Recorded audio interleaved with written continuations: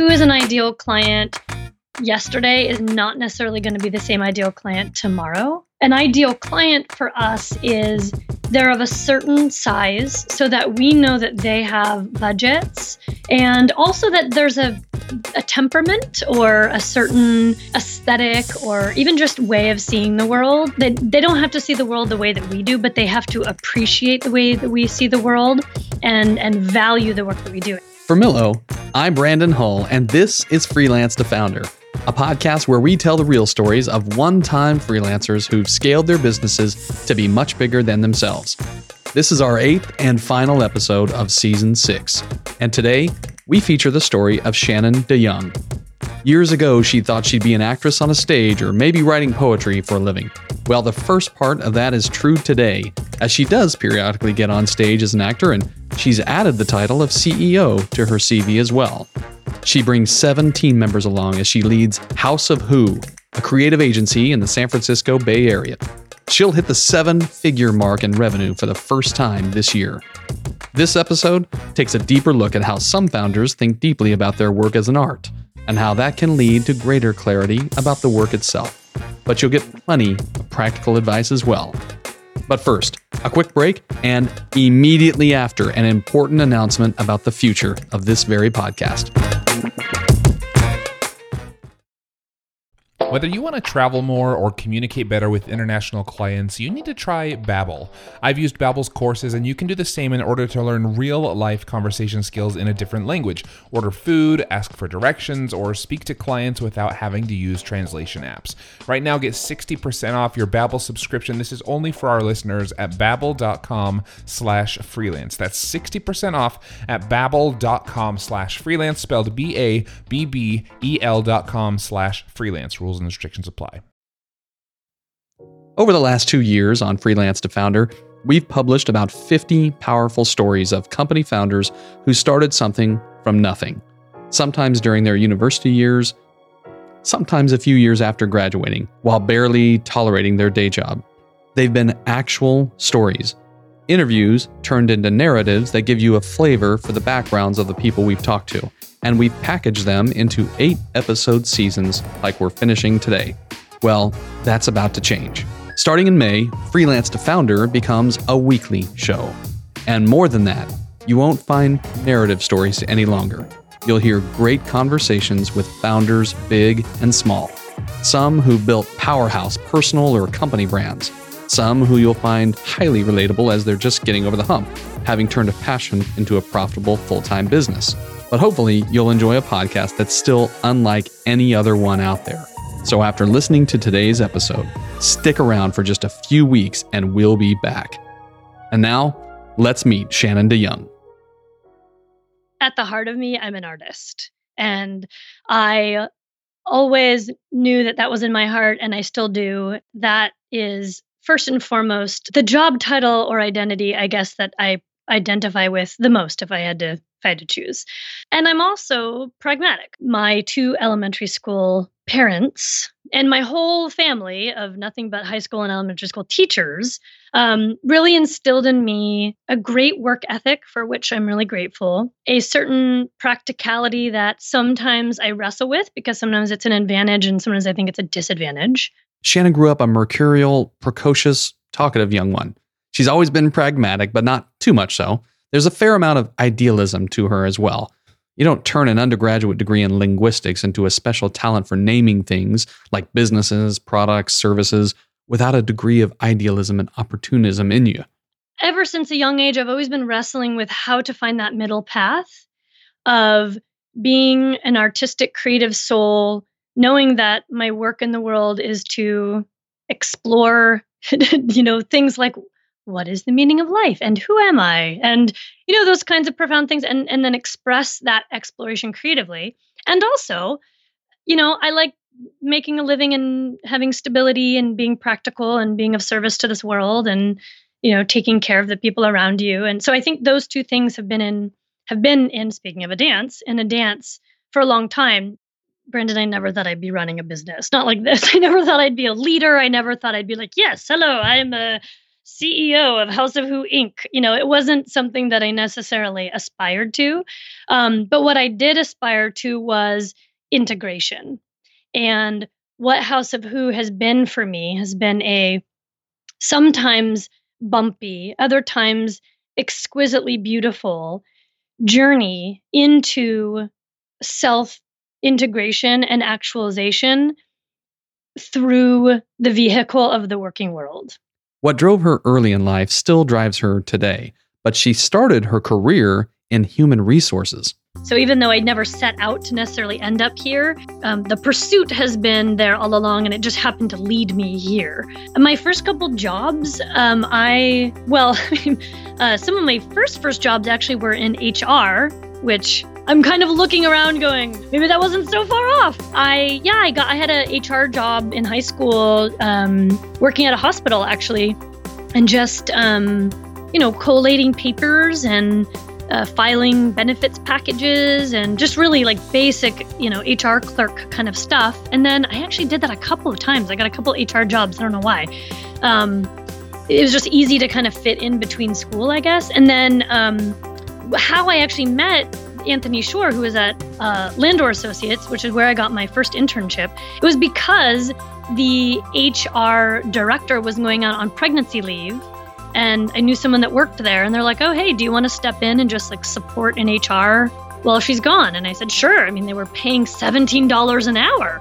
That HR role ultimately transitioned to marketing with Landor. She was a freelance naming analyst, and I'll bet you've never heard that title before.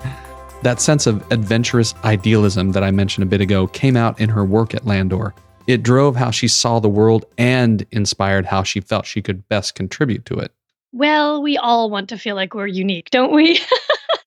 I think on one hand, I do feel like it is a unique perspective in that I don't see a lot of other people doing what I'm doing as explicitly as I'm trying to do it, I should say.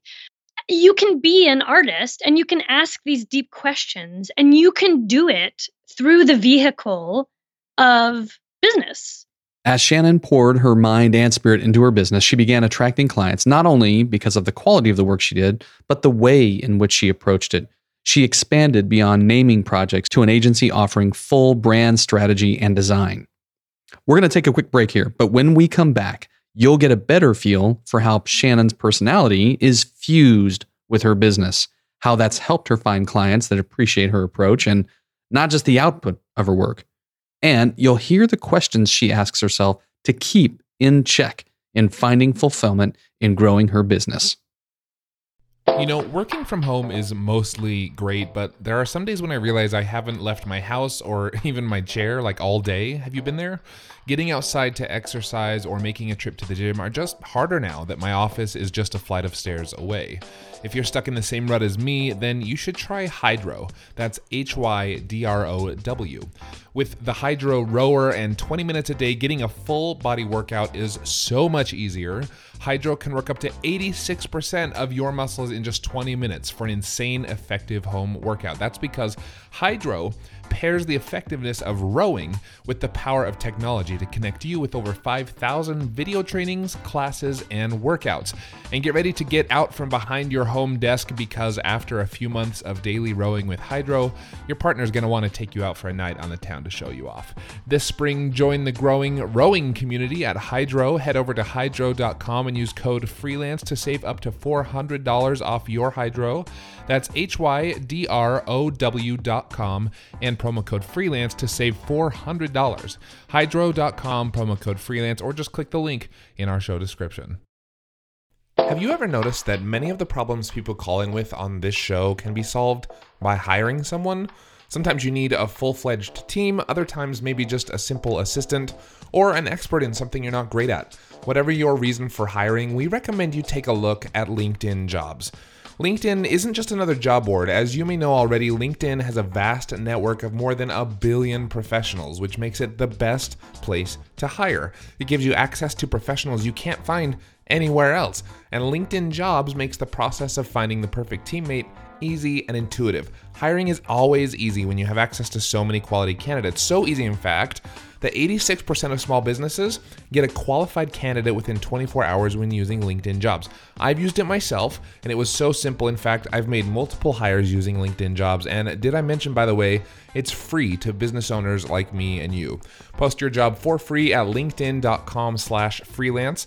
That's linkedin.com/freelance to post your job for free, or click the link in our show description. Terms and conditions apply.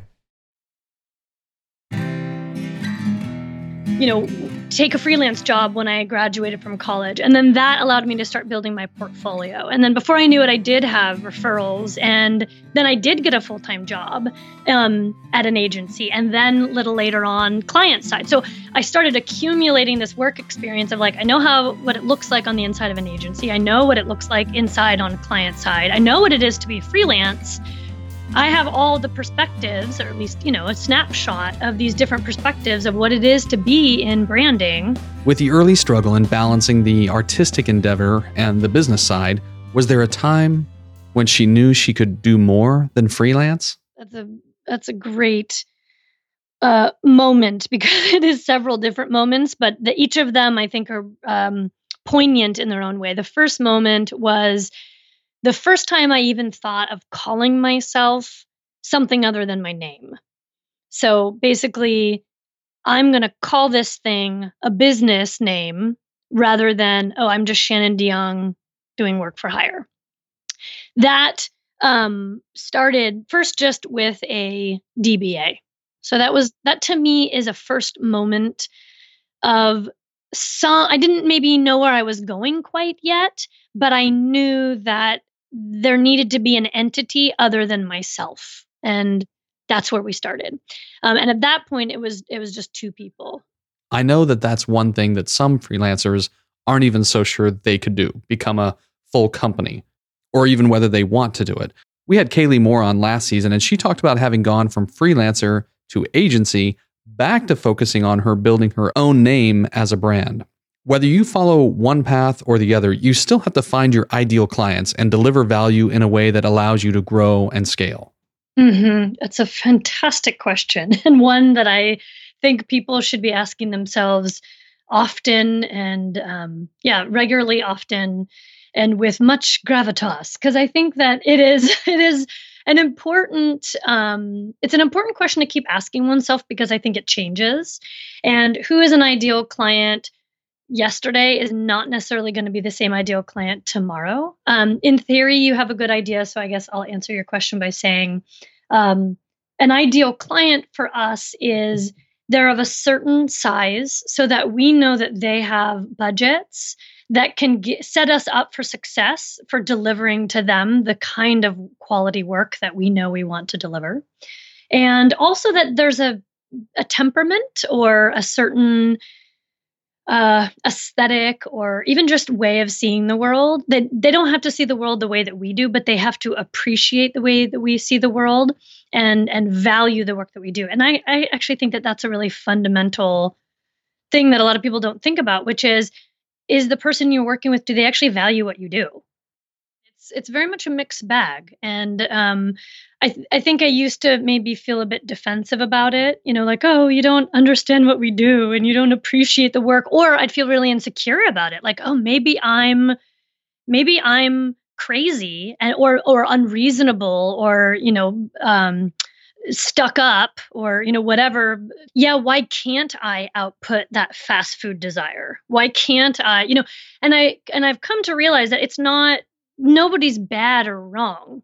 People who want that fast food creative work, they're not wrong. They're, trying to run a business and do their thing. And they're looking for something good, fast, and cheap. Now, whether or not that exists is a different story. But you're just like, I understand that. I'm running a business. Like, I totally know that feeling of just, especially now we're so used to everything being on demand, even art and even craft, because, well, I'm a content maker. It's like, well, hold on a second. You're an artist, and there are different ways of looking at different things. So anyway, there's nothing wrong with wanting that, but it's just good to be clear that that's what you want. And then on the other hand, I work with people all the time that really understand the value of not just like, oh, hey, can you whip out a logo for me? Sure, I can whip out a logo for you for, $50. That's no problem. I can't promise, however, that the logo is going to be thoughtful or on brand or strategic or capture something essential that is going to speak to the people to whom you're trying to speak in a sort of beyond words, beyond visual kind of way that hopefully allows them to engage with you at a fundamental level. Because it's important to her, like maybe it is to you, that she sees eye to eye with her clients, sometimes it's hard to not lose sight of the importance of the right fit financially as well. And I mean right up front. I mean, my short answer is it's a dance and it's a negotiation and it's a conversation.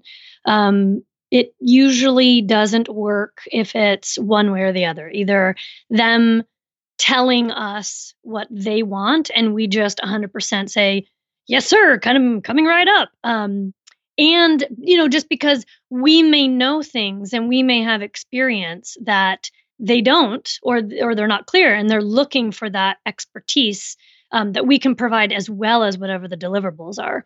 And likewise, if we just come in and say, no, trust me, this is what you need, darling, like, oh, ha, silly, ignorant client, which I think is sometimes easy to do in the agency world. That doesn't work either, obviously, because you've started off the relationship and you're being patronizing, right? So it's like, yes, well, I love the dance. I also have learned in time to pull up the budget question a lot earlier because it's a waste of both people's time if literally everything we're talking about, you mean $500. That's what you have in your head. And in my head, I have $50,000. Doesn't mean I can't help you for $500. It's just what we're talking about is very different. And it might be better for you to go work with someone else. So pulling that up earlier in the conversation, but of course, not making it feel like, hi, do you have $50,000? No? Okay, I can't talk to you. It's like, because the other thing I always tell my team is like, regardless of whether or not we work with someone or not, regardless of whether or not we get the project, I want everyone to have a positive experience and to think of us, maybe not always fondly, but with respect. Today, she's got clients across all kinds of budget points and industries. Most of her work is project work, whereas we've had others who are focused on retainers on the show. For retainers, we do less like traditional agency retainer work, not because we don't want to, it's a lovely thing to do, but just because people, at least in my experience, have been moving away from that. We're a smaller, more boutique agency. We're not a Landor or an Ogilvy. And so often they'll have retainers with, their agency of records. And we're sort of the like filler agency, like, oh, you have just a quick little thing. It works for us because we know, like, okay, we just know over the next 6 months we'll have, these 100 hours or 500 hours or 20 hours, whatever that looks like. And we can remain pretty nimble. And I think it adds an extra level of service for them because they don't feel like they're gripping the steering wheel of like, oh my God, are we using up this, work? Like it just makes them feel more relaxed, I think, in their timelines. We're going to take one last break before learning how Shannon has been forced to grow beyond serving as the single or the most important creative talent in her own agency.